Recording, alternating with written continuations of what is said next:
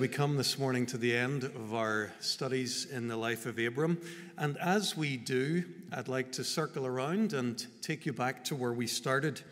Whenever I preached the first sermon in this series, I opened with a couple of questions, which are really one question. Do you remember? And you're thinking, what's he talking about? Of course you don't remember, don't worry. I ask you to think about these two questions. Where am I going? And what am I building? Those questions are always running in the background of our minds, whether we pay much attention to them or not. We're all going somewhere. We're all building something. And if we don't pay attention to those questions, we will simply end up going with the flow. We'll travel in the same direction as our neighbours, and we'll end up building the same kind of life that everyone else in Northdown around us builds. Over the last couple of months, we've met a man who didn't go with the flow and didn't build the same thing as the people around him. We've got to know Abram, and we've seen him living by faith. We'll come back to those questions before we finish. But before we do, let's come one last time to this story of the life of Abram. When you come to chapter 22, you come really to the dramatic climax of Abram's life. You remember how God tested him, the severest test imaginable. And you'll remember how Abram passed the test. God pronounced his verdict when he said, "Now I know that you fear God, because you've not withheld from me your son, your only son." Abram has learned finally to live by faith. Although chapter 22 gives us the dramatic climax, it's not the end of the story. Abram's story runs through chapters 23 to 25, and we read of his death there in the opening verses of chapter 25. I think it's quite a beautiful picture of a person that emerges there. Gives us the sense that Abram's story ends well. Let me show you just a few highlights. Abram's a loving husband, dignified in his grief. We're told in the early verses of chapter 23, verse 2, that he went to mourn for Sarah and to weep over her. If you read on in the chapter, you'd find repeated attempts by local landlords to grant him a burial ground free of charge, but he insists on paying the going rate. He loves Sarah. He doesn't mind that it's costly for him to bury her well. He wants to honor her appropriately. Abram's not only a loving husband, he's a generous father. And we're told in the opening verses of chapter 24 that Abram was now very old. The Lord had blessed him in every way. We're not going to look at the events of chapter 24 today, but we read in verse 35 of the same chapter that when Abram's servant is describing his master's household, he says, "The Lord has blessed my master abundantly, and he's become wealthy. He's given him sheep and cattle, silver and gold, male and female servants and camels and donkeys." He's a wealthy guy, Abram, at the time when he's getting older. But notice what he does with his wealth. In chapter 25, verse 5, we read that Abram left everything that he owned to Isaac. But while he was still living, he gave gifts to the sons of his concubines and sent them away from his son Isaac to the east. Abram uses his wealth to give generously to all in his household and to create a stable legacy for his son. Would that every estate were settled as amicably and as wisely as that. He's a loving husband, he's a generous father, but above all, he's a spiritual leader.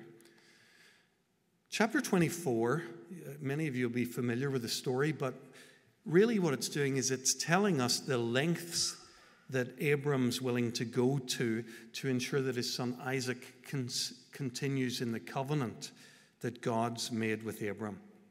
On the one hand, he sends his servant a very long way back to his family in order to get a wife for Isaac. He's looking for a woman who'll who'll share his values and his spiritual priorities. And on the other hand, when the servant asks what he should do if the woman won't come back with him to Canaan, Abram says, make sure that you do not take my son back there. I've answered God's call. When he said leave, I left. When he said go, I went. And now that we're in the land that he's promised, we're not going to leave. Make sure you don't take my son back there. He's a spiritual leader. He's doing everything in his power to ensure that his son walks in his ways by faith in the living God. It's wonderful to see how Abram's story ends.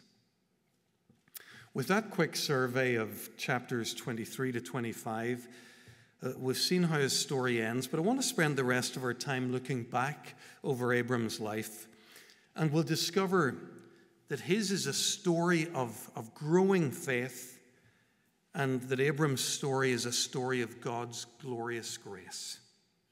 Let's notice how Abram's grown in his faith. If you only met Abram in these closing chapters, this part of his story that we've looked at this morning, you might think that he's simply one of the good guys, that he's somebody who lives well, that he does so easily, that it comes naturally to him. But we know, because we've read the whole story, that that hasn't been the case.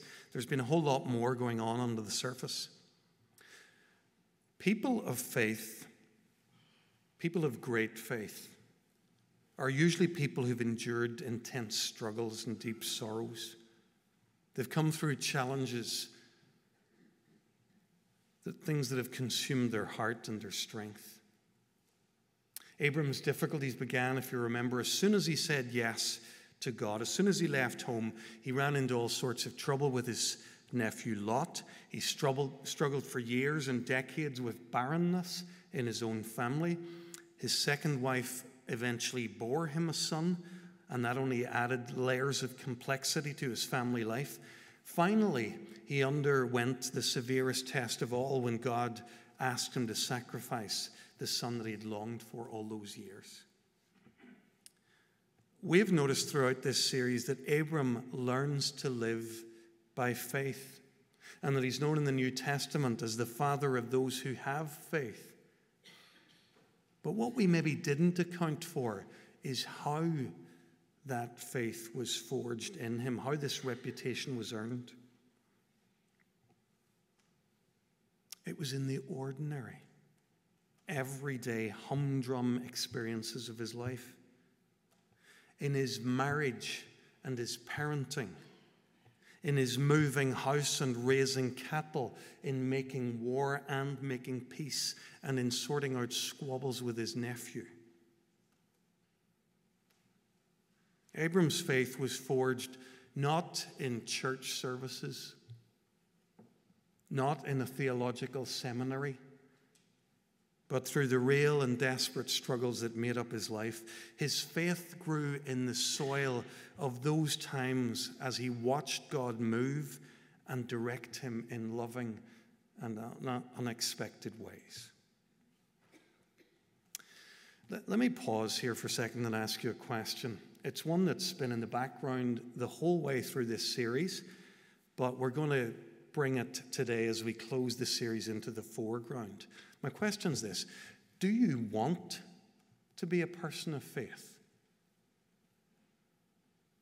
Why have we been assuming that all along? I'll ask it today. Are you willing to say yes to God? Are you willing to continue to pursue him whatever the cost?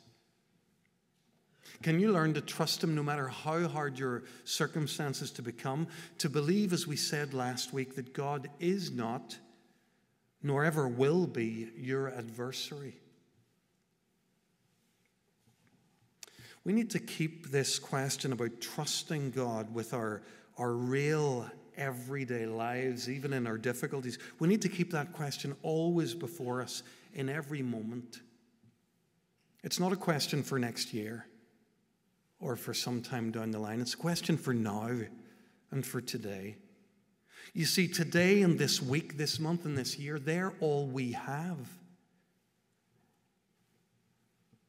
Every hour of every day, we're writing the words and the sentences, the next pages and paragraphs in the story of our lives. Every decision and action every decision I make, every action I undertake, it determines who I'm becoming. C.S. Lewis put it very well in Mere Christianity. He says that every time you make a choice, you are turning the central part of you into something a little different than what it was before. For Abram, over the years and decades, he's turned the central part of him into a heart that trusts God.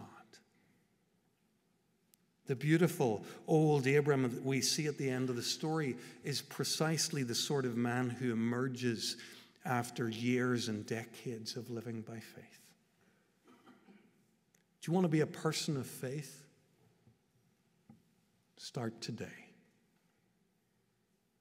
Trust him with that next decision and that next step. We've seen how Abram's story ended. It ended well. We've seen that it's a story of Abram's growing faith. But we're going to take most of our time today noticing that Abram's story is a story of God's glorious grace. God has utterly transformed this man. Do you remember what he was like when we first met him? The kind of guy who lied repeatedly to save his own skin with no regard for his wife's honor. He seems to have lacked any sort of moral courage. Somebody who was far too anxious about his own personal security.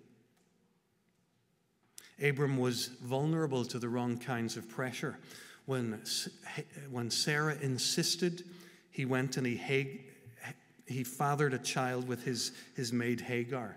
And then when Sarah reacted badly to Hagar's pride in her pregnancy, she allowed Sarah to drive Hagar out of the house. The Abram that we meet in the early episodes of this story, he's not a man of principle. He doesn't seem to have a proper sense of responsibility. This is the Abram that we met before he'd spent too much time in the classroom of life with the wisest and most loving teacher of all. The lesson Abram needed to learn more than any other was to learn to live before God. To see that all of life is lived under God. To understand that none of life makes sense without reference to God. There's a lovely Latin phrase that captures a little of what I'm talking about at the moment. Coram Deo. It means to live in the presence of God, or before the face of God. Through the rough and tumble of normal everyday life, God's teaching Abram to live coram Deo. You might remember Abram's early struggles, that God would provide for him. That's why he fled from Canaan when there was a famine. Or that God would protect him. That's why he told lies about Sarah when he was in Egypt. In his grace, God shows him that he'll be his provider and his protector. In fact, God goes to say just as much in the opening verses of chapter 15. He says, "Do not be afraid, Abram. I am your shield and your great reward. I'm the shield to protect you. I'm your reward to provide for you." God is inviting Abram to trust him. To live coram Deo. In chapter 17, God makes this explicit in his invitation to him, that he wants him to live this way. He says, "Walk before me. Live in my presence." Again and again, God confronted Abram with himself. He led him to the point where Abram could say with all of his heart what the psalmist would say centuries later, "Whom have I in heaven but you? Earth has nothing I desire besides you. God is my strength of my heart and my portion forever. Abram's learning to live before God. And as the story proceeds, we see God in his grace transforming him. The old weaknesses sometimes reappear, but alongside them there emerges a new nobility and an independence. Throughout the story, we've seen a new meekness.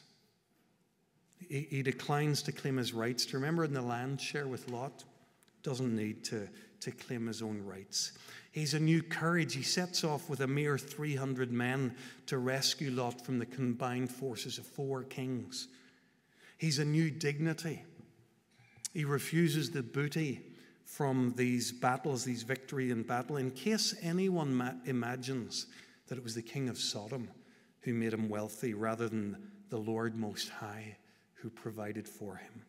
We see a new patience as he waits month after month after month for a quarter of a century, from the age of 75 to 100, for the birth of the son promised to him. We see him becoming a man of prayer. Do you remember how he pleaded with God for Sodom? He pleads for people whose morality was much less than him, but also he pleads for Abimelech in a moment when Abimelech's morality exceeds his. And we see him in the end, so utterly devoted to the will of God, so confident in God's will and in what God's doing, that he's willing, because God asked him to kill his own son, the heir for whose birth he'd waited so long. It's a deep, deep transformation. It's the outworking of Abram's developed habit of walking with the Lord, of resting in God's will. But it's all a work of God's grace in his life. Abram's been in the classroom of life, and his heavenly Father has been his teacher and guide. How well Abram's learned his lessons. Isn't that so exciting? Are you excited? I hope you are. I hope you're encouraged to see the change that God has effected in Abram's life. But this story isn't in Scripture simply to inspire us, to leave us where we are. Abram's story is recorded in God's Word for our benefit. The same gracious, wise God who's been turning this man's heart, who's been transforming him so deeply, wants to do the same in you and in me. We shouldn't be surprised then if God allows us to face trials, or if he actively puts us to the test in the way that he did with Abram. You see, God is at work in us, in the real circumstances of our lives. He wants to make something of us. What's he up to in these hard times that we're going through? Well, that depends on who we are and on what we need. Maybe he wants to strengthen us in patience and good humor, in compassion and humility, by giving us extra practice in these virtues in some especially difficult situations. Maybe he's waiting to teach us self-denial. Maybe he wants us to be less sure of ourselves.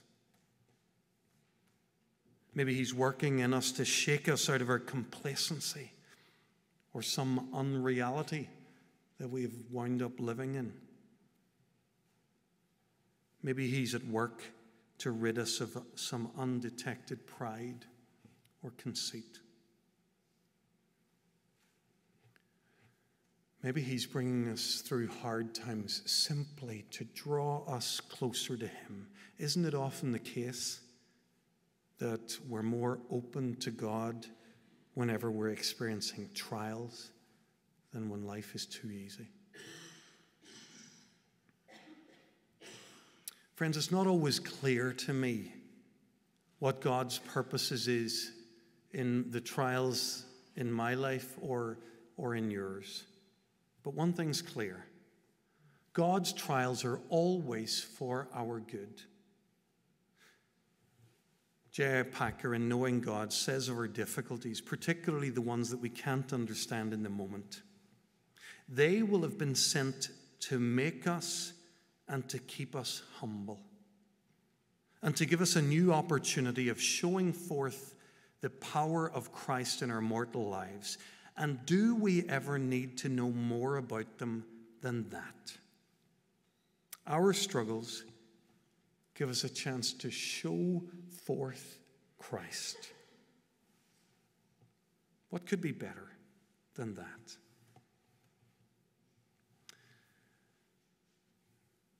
We're thinking just now about how Abram's story is a story of God's grace. The truth is that God has drawn Abram into his gospel purposes. In a rather intriguing turn of phrase, in Galatians 3, Paul says that God announced the gospel in advance to Abram. What? What could this ancient sheep herder, this first father of the people of Israel, who lived 2,000 years before Jesus ever came, what could he possibly know of the gospel?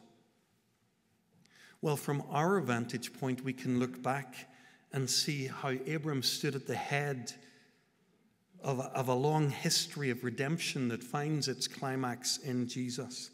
His story lays the groundwork for our understanding of who God is, what a human being is, and how the two can become faithful friends. Think about it for a moment.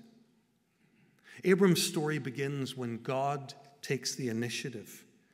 It begins with God's invitation to respond in faith. And it's the same for us in the life of faith. God calls us, we respond in faith. God established a relationship with Abram that survived human failings. None of us can have a relationship without God other than it survives our failings. God's work with Abram witnesses an expansiveness in the gracious and universal intent of God to bring a blessing to all the peoples of the earth. God calls us now to share the gospel with the whole world so that all nations will be blessed through him. Abram's story sees God turn ill-conceived human initiatives into opportunities for restoration and even blessing. Ultimately, we've seen in Abram's story that our God is so committed to his people in unconditional love. We've seen God's desire to enter into a relationship with us is so strong that he's willing to sacrifice his own son to make that relationship work. Friends, from call to covenant to correction to culmination, Abram's story is a remarkable story. A story that goes right to the heart of what it means to be a human being and a faithful follower of Jesus Christ. This story is and presents to us the gospel. We need to bring this sermon and series to a close. Our two questions: where am I going and what am I building? Rather than me put those questions to you, why don't we do something different? Why don't we ask an older Abram to look back over his life and tell us how he would answer those questions? Where am I going? I don't know entirely. Haven't known for years. Ever since that day in Haran when I said yes to the living God, I've been on an adventure. He told me to leave home but he didn't tell me where we'd be going. So quite honestly, I've never known where I've been going, but I've known far, far better. I've known who has traveled with me. I lived my life traveling with the living God. What have I been building? Well, my family started off in a city renowned for its impressive buildings, Ur of the Chaldeans, sister city of Babel. Our city was well known for its new technology. We were well known for building our towers to the heavens, for making a name for ourselves. Now that I've left Ur and Haran, I've become a stranger in a foreign country. If I ever have a name, it'll be whatever name the living God gives me. And I live in a tent.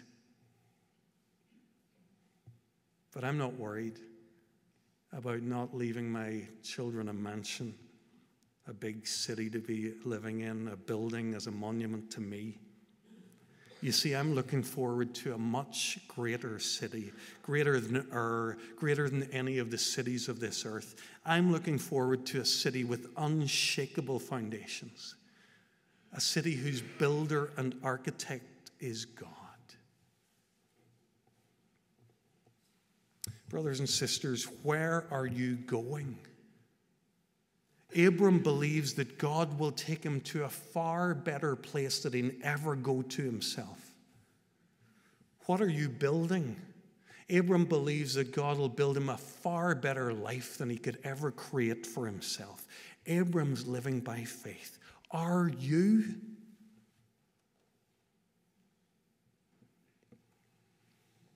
And I want to close this series not just with a personal challenge, but a corporate challenge for us all to hear together. I want to ask us as a church family, are we together living by faith? I've been challenged recently by what I read in a book by Jack Miller, a little book called Outgrowing the Ingrown Church. For Miller, the first sign of what he calls an ingrown church is a church with tunnel vision.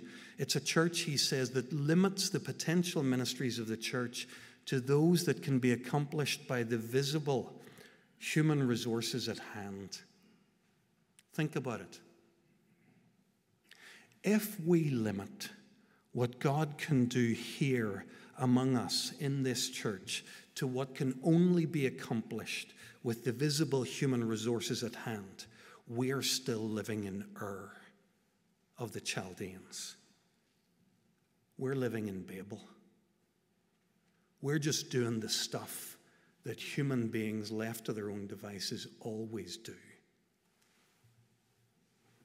Let's get out of Ur and out of Babel. Let's get on the road to goodness knows where, knowing that only the goodness of God goes before us. Let's throw ourselves on him and trust him by his Holy Spirit. Let's learn to live by faith. And let's live in tents so that we can find our place in a greater city whose architect and builder is God. Let us pray.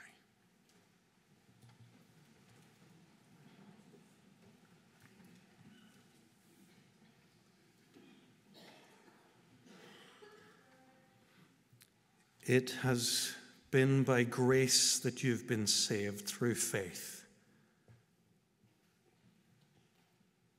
Lord, when Paul told that to the Christians in Ephesus, we hear it for us today.